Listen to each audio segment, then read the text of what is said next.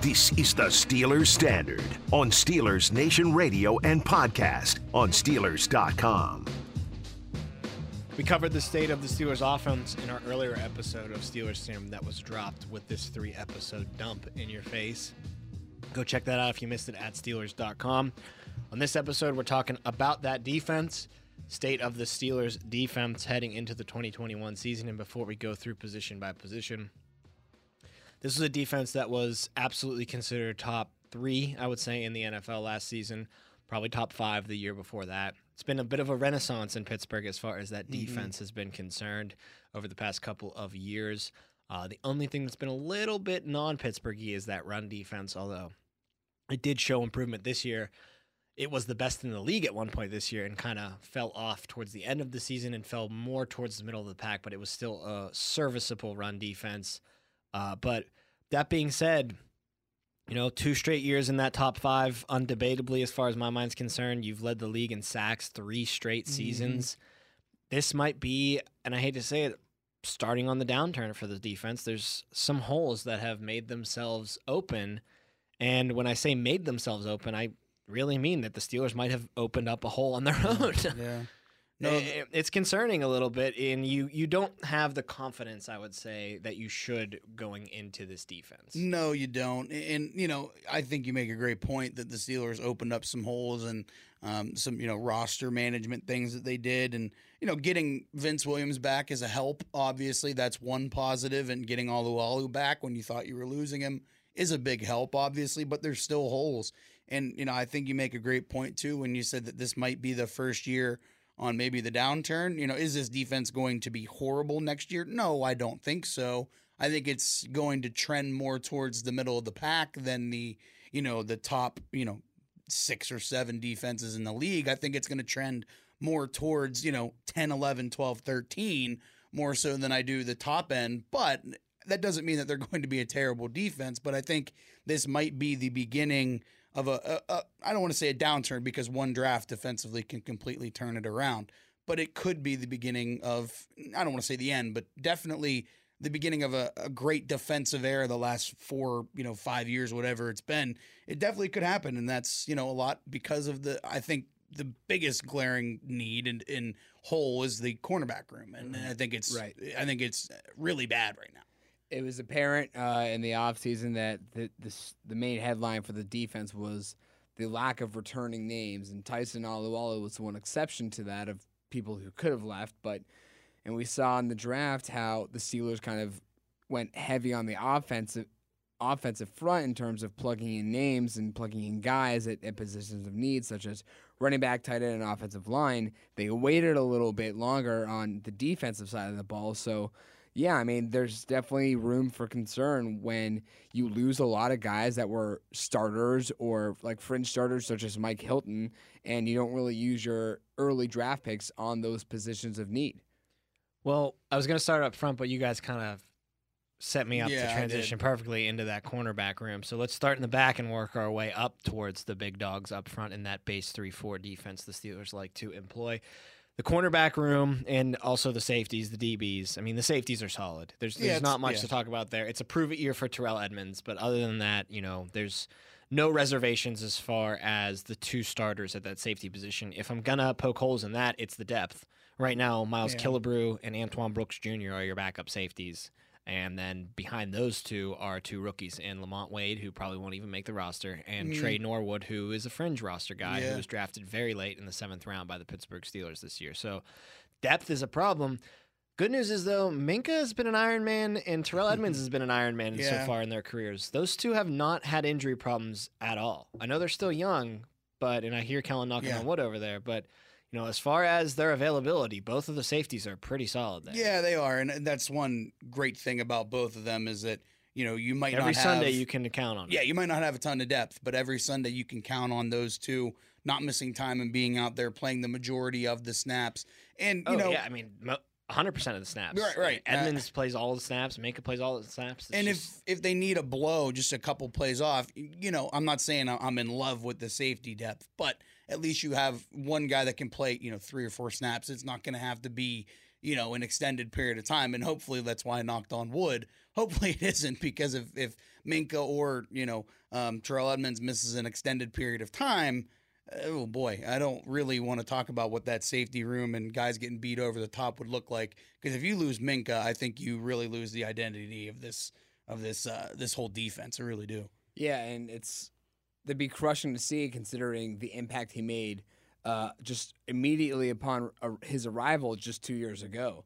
To lose him to an injury would be crushing to this defense. I think, the Steelers lost Devin Bush and they lost Bud Dupree, but with such a depleted cornerback room and with 2 stalwarts at the safety position as Minka, as we've talked about, Minka and Terrell Edmonds, I think you could afford to lose Terrell Edmonds to injury, but if you lose Minka Fitzpatrick, it's open season for opposing quarterbacks throwing the ball deep. You can't even afford Terrell Edmonds to go down. No, you can't. I don't know if you can. Miles Killebrew is going to step up and be the guy opposite of Minka Fitzpatrick. No, it's just not going to happen. You need them both to stay healthy. Dangerfield's still on the team, correct? Or did they let Dangerfield I don't see go? him on this roster, so I don't think he is. I don't believe so.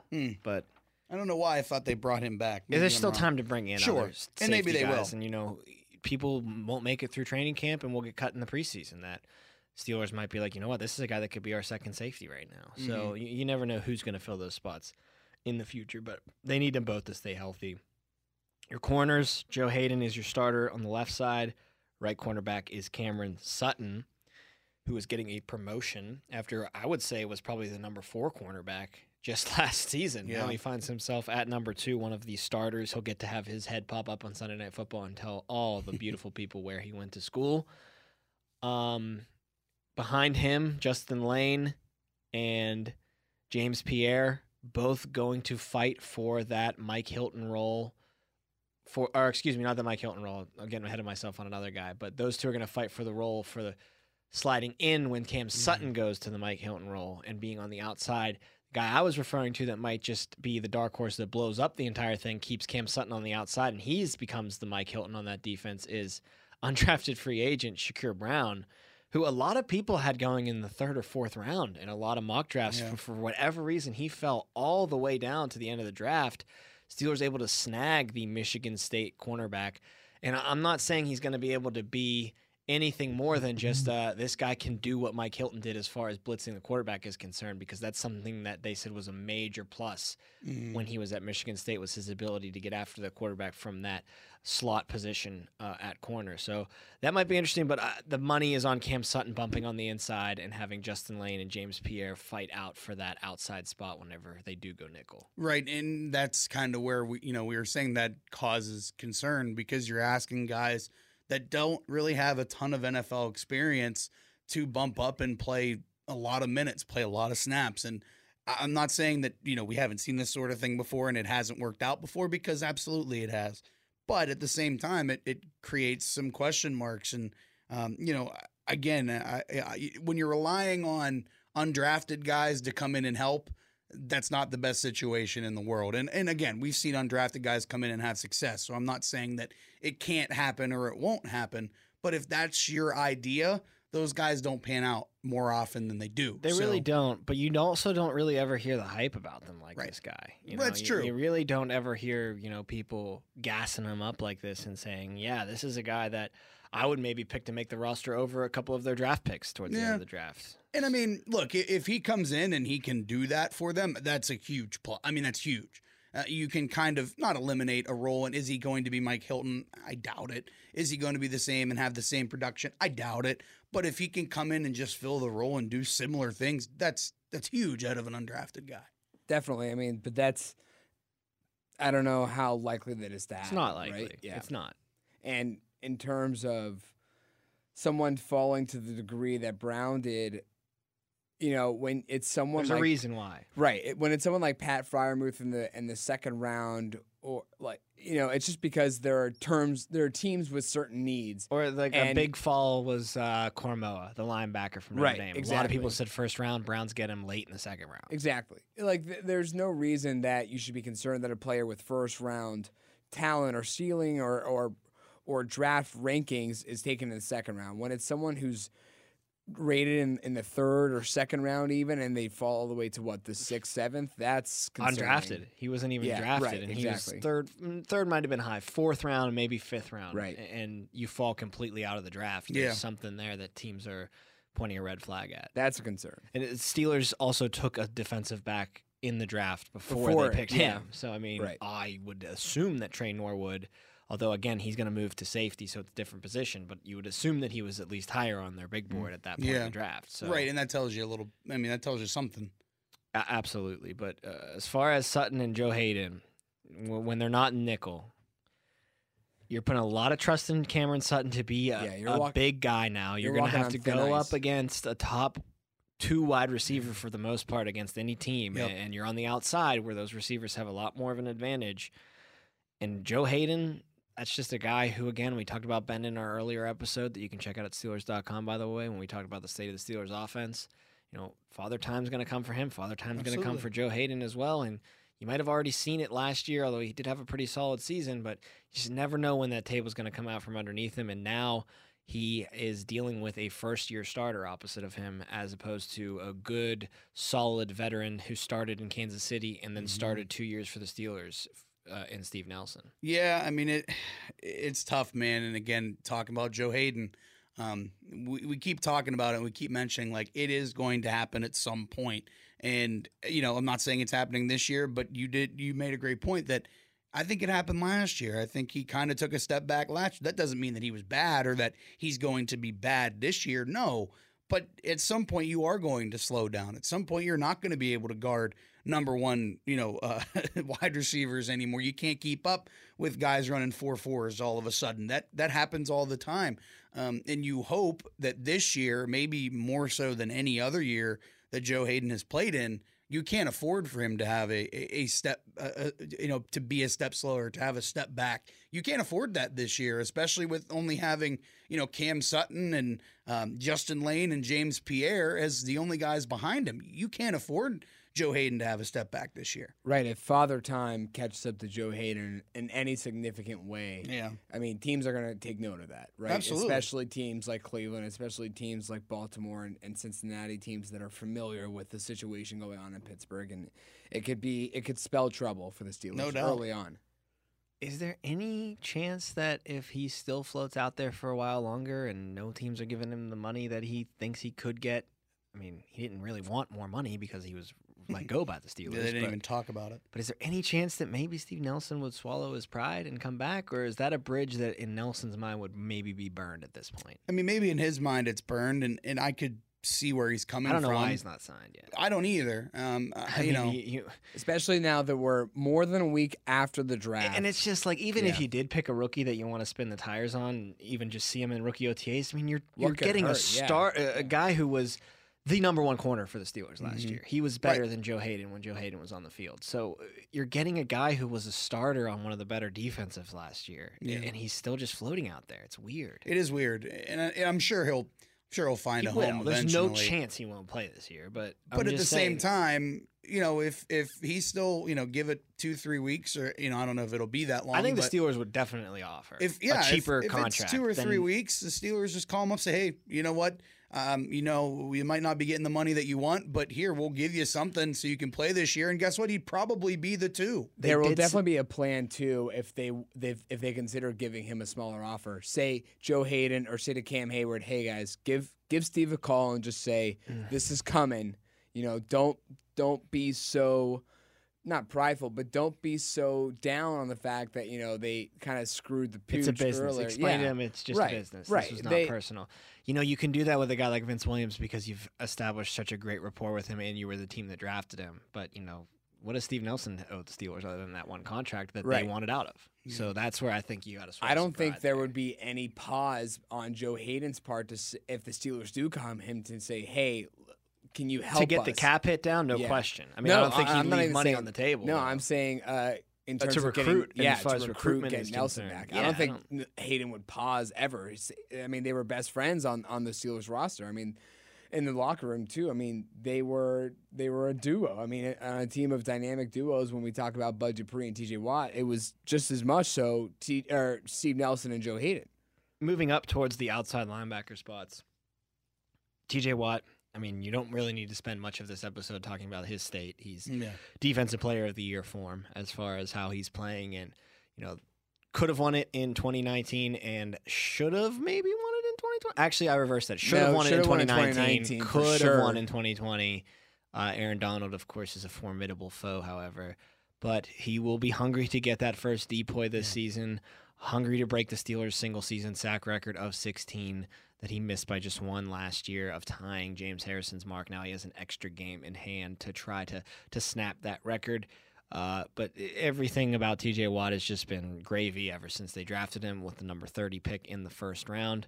Great pick by Kevin Colbert at the end of the first round. Great pan out for the Steelers ever since then, and he'll just keep getting better and better. But it's the guy opposite of him that has all of the question marks, and that's Alex Highsmith. Yep. Second-year man out of Charlotte, was a rookie last year, had to step in when Bud Dupree went down, had a sack, didn't really, put a big rubber stamp on him being the next guy, but then again, he didn't do anything that really made him stand out as far as making too big of errors on the field. So solid as far as his little trial run at the end of last season. Now he's got a full offseason of work that he can get to. Underrated aspect for second-year players is because they didn't have all the rookie stuff last year. Right. They didn't have the full training camp. They didn't have the preseason games. When Alex Highsmith stepped on the football field to start his NFL career, it was Game 1, New York Giants in New York. Let's go. Didn't have the chance to ease into it. Now he's got a full offseason ahead of him, so potential's there for him. Do you think this year, like across the board, not just the Steelers, but NFL teams will say instead of rookie minicamp, they'll kind of say guys too. Bring in like 2-year guys just to say like it doesn't have to be rookie, it can be fresh or newer guys. I think correct me, I could be wrong with this. I think that you can volunteer to show up at anything if you're on the team. I don't know if you can participate in the workouts that the rookies are, but you could be around the facility lifting. I'm sure you can. I don't know why not. I don't see why there would be a rule against that. I mean, maybe I think it's a different, smart idea to bring the second-year guys into rookie mini camps this year. I Yeah. know that they have NFL experience under their belt, and they might think it's beneath them, but they're just still some without extra any, reps. Just some extra reps. They're here. just still without any kind of camp in their life, in their pro career life, which is absurd. And they'll definitely get it this year, though, with mini camps and, of course, going back to St. Vincent's, as the Steelers had announced. The depth at that position, though, as always, is a bit of a question mark. Yeah. Quincy Roche, the linebacker out of Miami that they really took in the like sixth him. round. Dale Lawley has a lot of things to say about him, too, as far as he was an absolute steal for the Steelers to get him that late in the draft. And, it's a guy that I think has the opportunity to really surprise a lot of people and become the third guy in that unit and be the one that gives TJ or Alex Highsmith the spell. That's a lot to put on a guy who was drafted in the sixth round, but hey, when we get to the inside linebackers, when Vince Williams was picked in the sixth round, he started that year. Right. So we're not even asking Roche to start. No. So I think it's definitely a chance. I mean, who really is in front of him for that role? Cassius Marsh? I mean, there's no one really there that he can, worry about. I think that Quincy Roche has a really, really good shot to see some playing time, a little bit to the same tune as Alex Highsmith did last year. Yeah. Highsmith was a much higher pedigree draft pick. Yeah, right? I think he does too. I think Roche's really got a good shot. And even if that's just playing, 8, 9, 10 snaps a game, that's huge. I mean, you have He's definitely a special team. and he's definitely a special team guy. There's no doubt. They're going to use him to be kind of a demon. He's probably going to play every special team, every defensive special team for sure. And on top of that, if he can be a guy that spells TJ, spells Highsmith, even if, like I said, even if it's just 8, 9, 10 snaps a game, that's a huge plus, getting a guy that late in the draft. And, by the way, if something does happen, I'm not saying that I would be confident in Roche, being the starter, but at least you have a guy that, people are high on. I know that doesn't necessarily mean anything, but, for as late as they took Roche, I don't think you would be very high on a guy like that. But obviously he has an interesting set of skills. He has an interesting, skill set, and if he can use that, just to even spell for 10 snaps a game, that's just gravy. Yeah, Kellen, I like your point about just bringing in some additional snaps, because you think about it, there was when Bud Dupree was healthy. When Bud Dupree was healthy, a little bit of a tongue twister there. There was no reason for Alex Highsmith to be on the field, right? If TJ and Bud were at full strength, at full health, there was no reason that Alex Highsmith was going to be brought on, except in the case of an extra rusher with both of them already out there.